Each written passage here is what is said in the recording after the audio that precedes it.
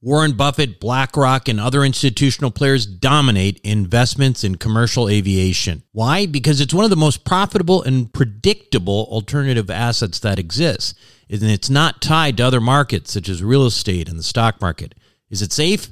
Well, imagine triple net leases to the likes of American Airlines and British Airways. Income is contractual and guaranteed by some of the biggest named airlines in the world.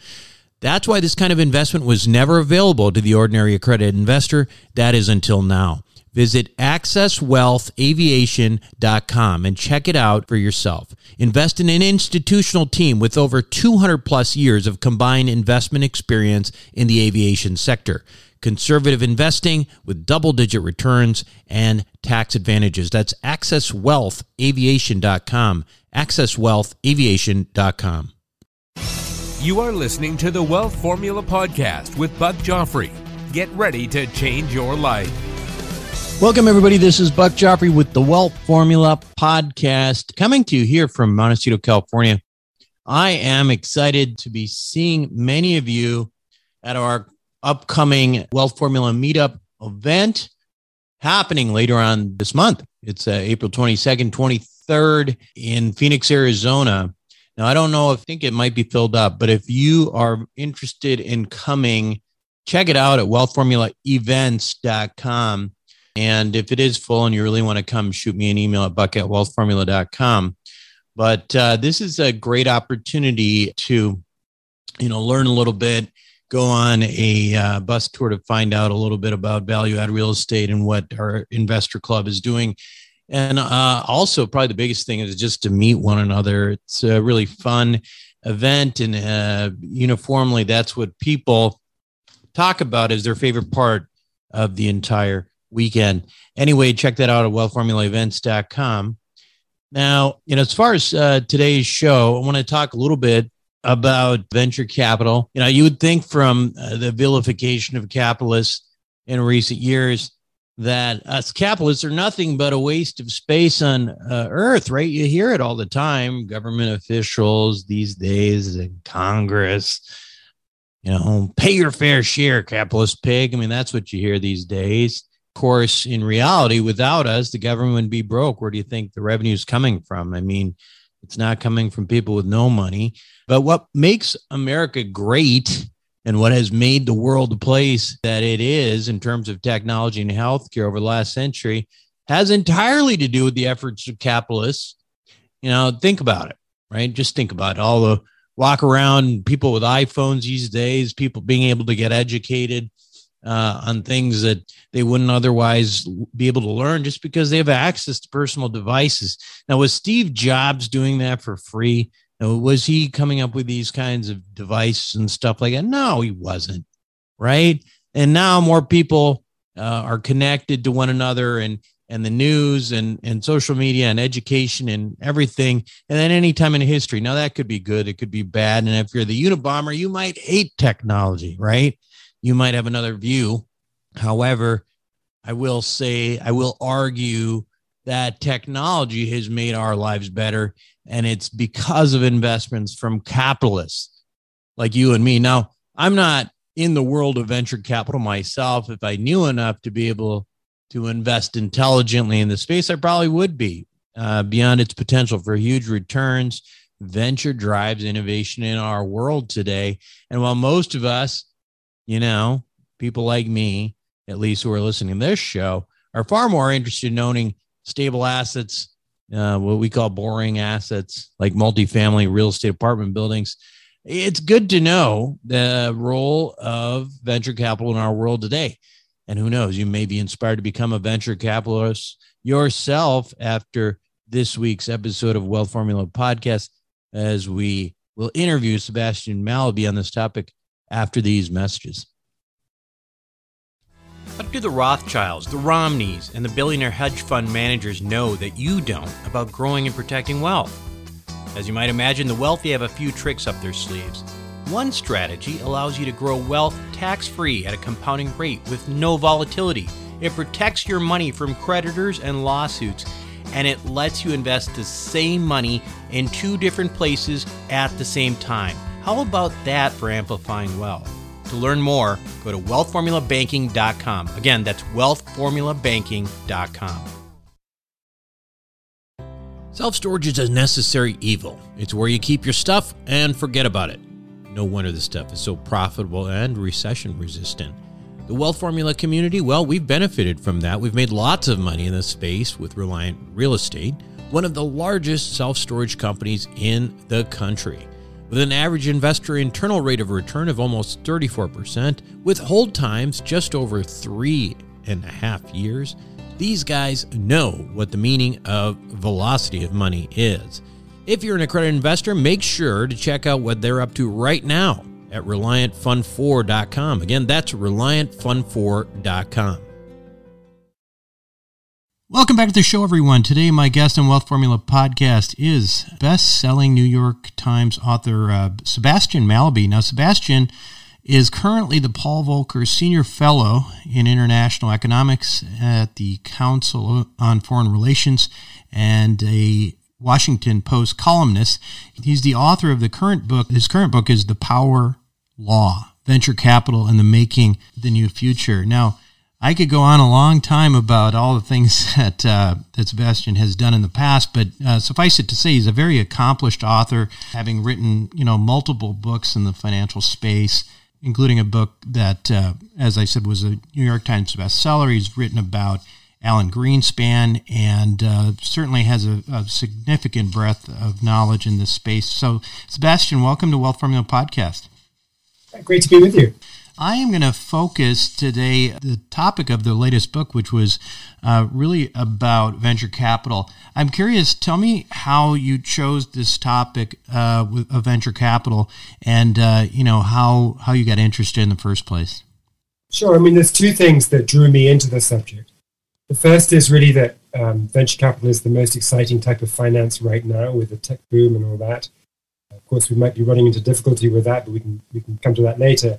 But essentially, VC venture capital has not that enormous amount of money under management. Fewer than 1% of the companies that get started in the United States every year actually raise venture dollars. But the impact is considerable. So if you look at all of the companies that went public since 1995, roughly about half were VC-backed. And 3/4 of the market cap arising from that group was because of VC-backed companies. So this tiny fraction of startups get the money, and then it has this huge output. And I just wanted to grapple with that. Yeah. The other thing I would just add is that there's an intellectual mystery at the heart of venture capital, which I kind of find fascinating. Most kinds of finance, you might start by discounting the future cash flows of the asset to figure out what it should be worth. Here, there is no cash flow to discount, right? You've got a startup, and all you have is two-legged mammals who walk into your office with a dream and a vision of what they might build, but they haven't built it yet. Let me back up for a second here, Sebastian, because I know, when people are listening to this, many people have not participated in venture capital, and you have this image of, what are VCs is this group of powerful people sitting in Silicon Valley deciding what to invest in. I mean, is that basically what it is? Give us sort of the infrastructure of how a VC actually works versus what we might be imagining. It's not far off to say that it's a bunch of people sitting in Silicon Valley figuring out what to invest in. I mean, there's a lot of that going on. The other part, though, is that there's also, after the investment, there's the involvement, right? The hands-on stuff. You go on the board, you try to mentor the startup founder, you make introductions, you help with the first 5 engineers that are going to be hired, you might help to put in a new marketing team, whatever it is that's needed. So it's a more activist form of money management than other kinds. One of the things that I find fascinating, which I think you allude to in your book a little bit about, is how VCs are so cloistered and that they have such a, there's so much influence from these people, of these major VCs that are ultimately, putting money into Silicon Valley or in Boston, and they are ultimately, in a way, choosing the future of technology, and because of that, they're almost sort of dictating the future of humanity. And I'm curious, kind of your take on what I just said. If you think that that's true or overstated, or what perspective do you have on that?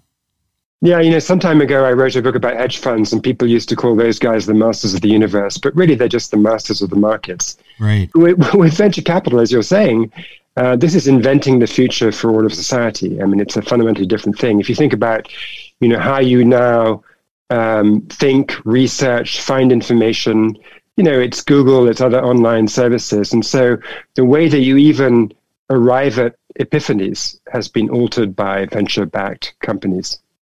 And that has its pitfalls too, right? I mean, if you have a group of people who are ultimately sort of focused and dictating various technologies, when you look at, things that are happening, I would imagine that type of groupthink has its pitfalls as well.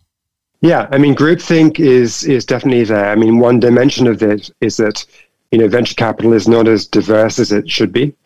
So of the investing partners in Silicon Valley venture shops, only 16% are women and only 3% are Black investors. And, again, if you're going to try to invent the future for all of society, you should probably try to represent society a bit better. So that's one thing. There's also just the bubble potential, right? If you were to invent a machine for inflating bubbles, you would say, okay, all right, I've got the idea. We're going to put all of the investors in one road, and they're basically going to go to the same one hotel restaurant because there won't be another restaurant to go to. And they're going to syndicate into each other's deals, and they're not allowed to go short the market because you can't do that in private positions. And you'd be describing Sand Hill Road.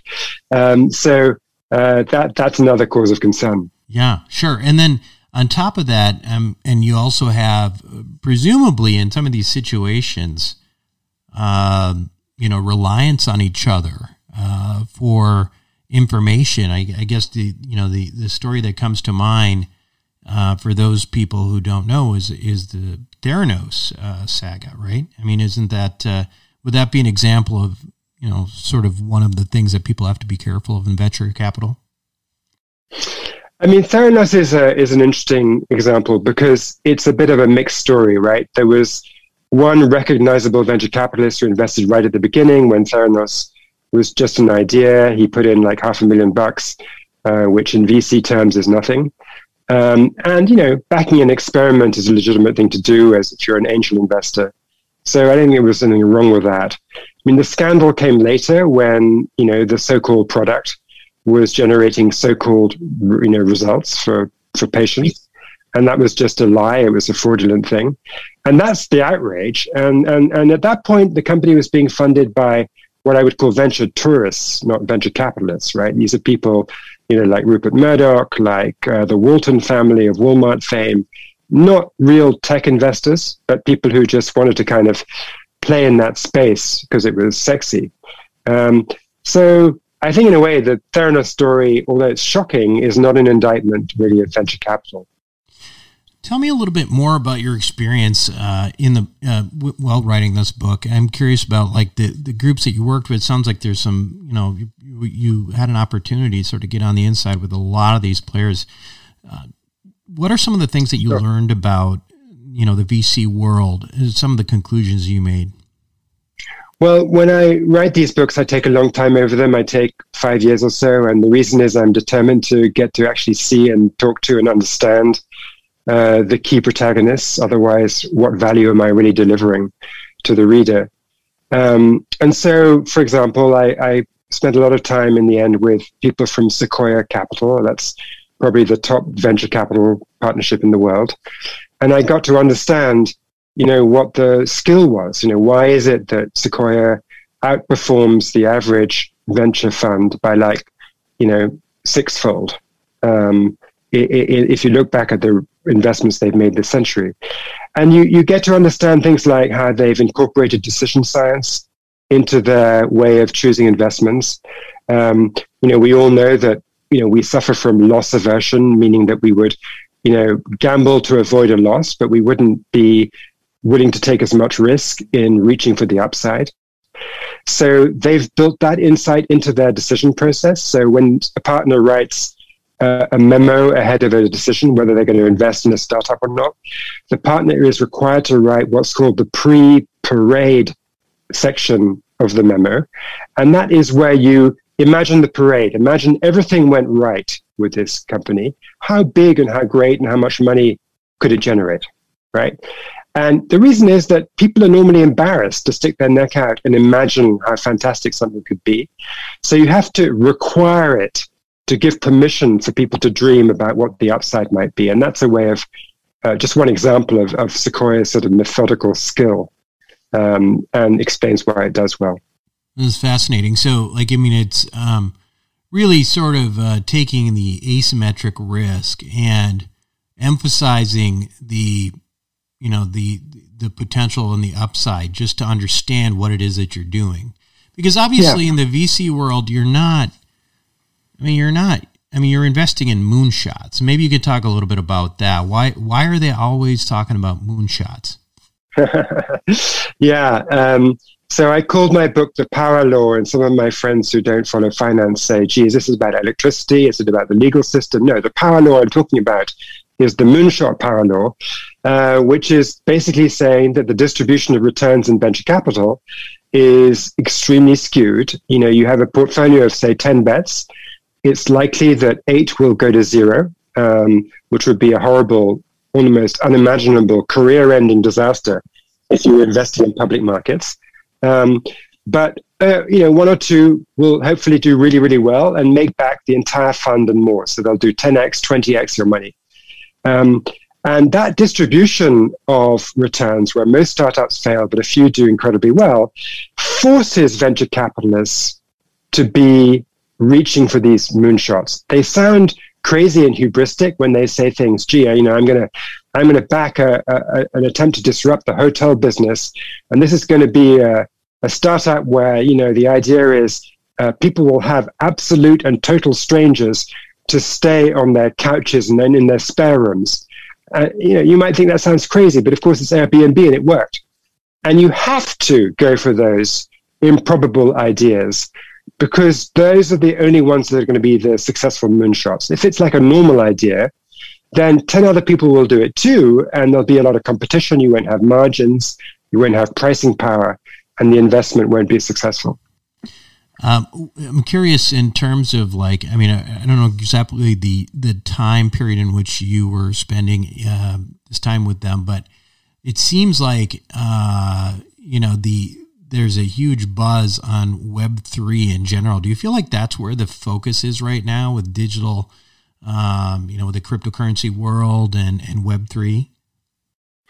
Yeah, it's clearly been a growth area. I mean, when I began looking into VC actually around 2017, 5 years ago, Bitcoin was pretty hot, but all these other things like metaverse, NFTs, Web3, all that stuff completely unheard of.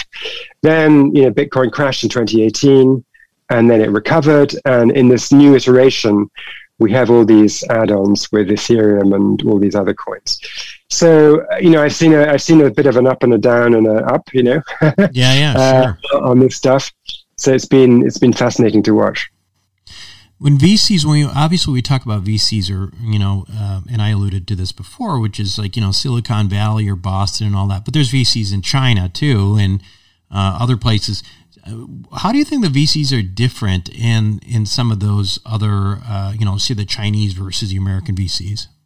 Well, what's sort of amazing and actually I think not really understood is something I discovered when I went to China for the book. And I figured out who the top VCs were. And the answer was pretty much the same gang as do really well in Silicon Valley. Right. Because, I mentioned Sequoia before. They are the top company in Silicon Valley. Guess what? Sequoia China is the top company in China. And basically, the US VCs went to China around 2000, 2005, and they brought the entire playbook. They brought the Silicon Valley lawyers. So all of the early Chinese digital companies, Baidu, Alibaba, Tencent, as well as Sina, Sohu, NetEase, Ctrip, all of these early success stories took American venture capital with American lawyers structuring the deal with a parent company in the Cayman Islands so that you could have the various types of stock that Chinese law would not recognize. And so then you could have employee stock options, and that enabled a company like Alibaba to hire American coders and American business people to help them grow. And I really think that without those world-class recruits, Alibaba would not have become a world-class company. So some people say, oh, the Chinese system is built on the far-seeing Chinese state. That's nonsense. The truth is actually American venture capital had a lot more to do with it. A lot of the Chinese VCs probably went to Stanford anyway. Right? Yes, exactly. They did. Yeah. So let me shift topic a little bit. And, you address this a little bit in your book. But if you want to talk a little bit about, what you see as venture capital impacts on the bigger picture, whether that's capitalism in general or, income inequality. Tell us what you discovered there. On income inequality, it's a good question because the answer is quite nuanced. On the one hand, obviously VCs themselves are making enormous amounts of money if they're successful. And the people they back, if they're successful, the entrepreneurs become 100 millionaires, billionaires, and so forth. So that's clearly exacerbating inequality. But the interesting thing is that it's doing it through disruption. And so it's actually quite good for class mobility, right? And in that sense, it's creating new opportunity where the incumbents, who are the existing rich people, are being challenged by the up-and-coming challenger, wannabe rich people. So it depends if you care about just equality or like equality of opportunity, how you would read that. Yeah, and ultimately it's almost like, it's about as American as it gets, right? If you think about it, it's like a democratization of an opportunity where these, kids who are really good at things create things and all of a sudden can become billionaires, and you just don't see that. And that to me is ultimately so American. It's wonderful, and it's also in terms of driving the economy, right? I mean, when you look at the VC impact on capitalism or the growth of economies, tell us a little bit about what you feel like the role and importance of that is. Yeah, it's huge. I mean, like I was saying earlier, if you look at the public companies that have gone on the market in the last 25 years. 3/4 of the market cap comes from these companies that were backed by venture capitalists. If you look at patents, a high share of patents are filed by VC-backed companies. And what's more, the quality of those patents as measured by citations is higher than the average, quite a lot higher. So, I think in a world where value is shifting from the old kind of capital, physical capital, to the new kind, which is patents, intellectual property, software, business processes, basically ideas. That new kind of intangible economy is highly connected with the rise of venture capital because it's venture capitalists who understand whether, a 3 million investment in a software development project is either worth 0 because it's rubbish, or worth 3 billion because it's genius, right? If you're just looking at the financial statements from a company and you say, oh, this says a $3 million in a software project, you'd have no idea how to value that. Who are the, I guess shifting again, who are the investors? Did you get a chance to understand, like even with the venture groups, right, they have their own limited partners, or I assume, I don't know for sure that every one of these companies working on that model, but I assume they are. Did you get a chance to understand that culture at all? Yeah, I talked to some of the limited partners, and the leading ones are the usual suspects, the big university endowment funds, whether it's Yale or Harvard or Stanford or what have you. And then the smaller ones are muscling in, and so often it's the case that the smaller colleges that have really good performance on their endowments, like Bowdoin, for example, in New England, it's because they have a high allocation to venture capital. And then you have some pension funds that are trying to get into the game. And of course, venture capital funds are quite keen on exited entrepreneurs as LPs, because those folks have their own networks, their connections, they can introduce deals. And so you see quite a lot of people who began as entrepreneurs and then they turn around and indirectly invest in entrepreneurs through becoming LPs in VC partnerships. So some of these larger ones like Sequoia, for example, I mean, it is actually sort of competitive to, I mean, an accredited investor with $1 million or a couple $1 million can't necessarily participate in that. Is that right? Or is it generally competitive on that end? Yes, it would be very, very hard to get them to accept your money. When you go to their offices in Menlo Park, most of the conference rooms are named after the LPs. So you walk into the, Harvard room and then the Ford Foundation room and so forth. So that tells you who the LPs are. Okay, so let me ask you this, and I think this is, just for the sake of who this audience is. If you're an investor and you're an accredited investor, you've got some money, but obviously you're not an endowment. How do you participate in this movement, like in these types of opportunities, if they're so obviously they're so selective about who can participate? Well, it is a dynamic and Darwinian space. So you've got new companies being set up all the time, new investment partnerships. So I think there's an opportunity to get in if you identify a good one early. The question is, do you have enough information to know who's good? Can you sort of see how embedded they are in the network? Are they going to get good deal flow? What's their background?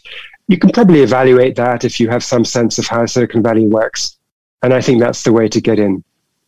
So I want to finish up with your book a little bit more and just ask you this, in terms of like what you felt like you learned from, this experience of writing this book. What are like the, 2 or 3 things that you were most impressed with or surprised by?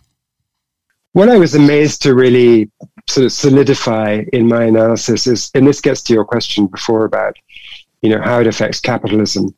I went to Silicon Valley with a pretty open mind, and people told me, well, it was founded on defense contracts, or it was founded on Stanford University, or various other theories about, California had the gold rush of 1849, and it's always had this more entrepreneurial culture.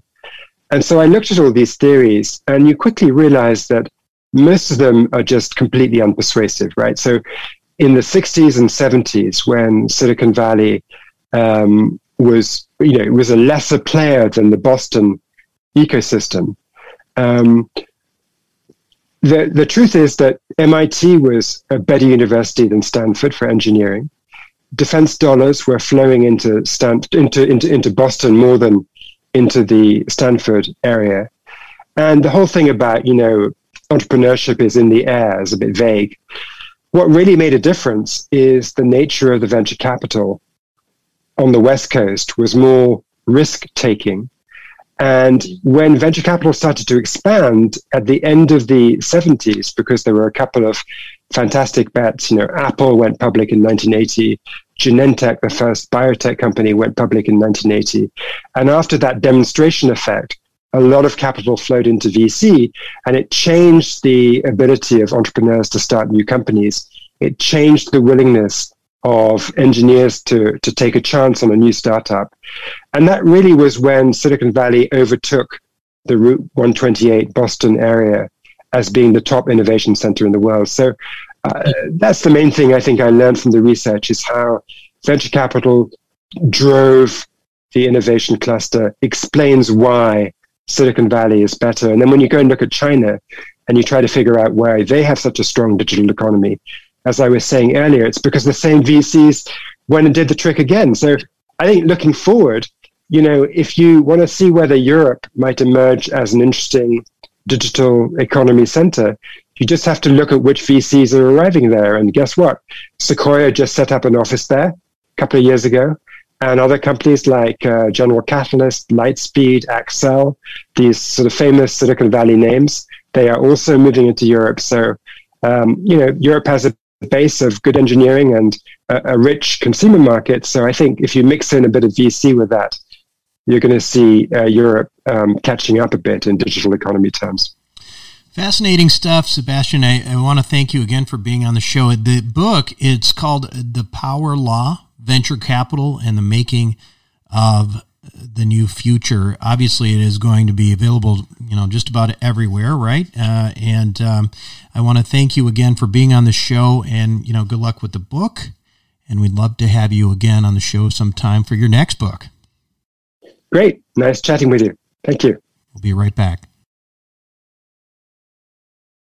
Welcome back to the show, everyone. Hope you enjoyed that. Now, just a reminder, if you have not, and if you are interested in coming to our Wealth Formula meetup event later on this month, again, the dates on that are April 22nd and 23rd.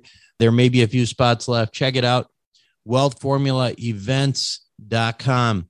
Anyway, I hope you enjoyed the show. That's it for me this week on Wealth Formula Podcast. This is Buck Joffrey signing off. Thank you for listening to the Wealth Formula Podcast. Visit us on the web at wealthformula.com. The information contained in this podcast are opinions, not fact. As always, consult your own financial team before making any investment. See you next time.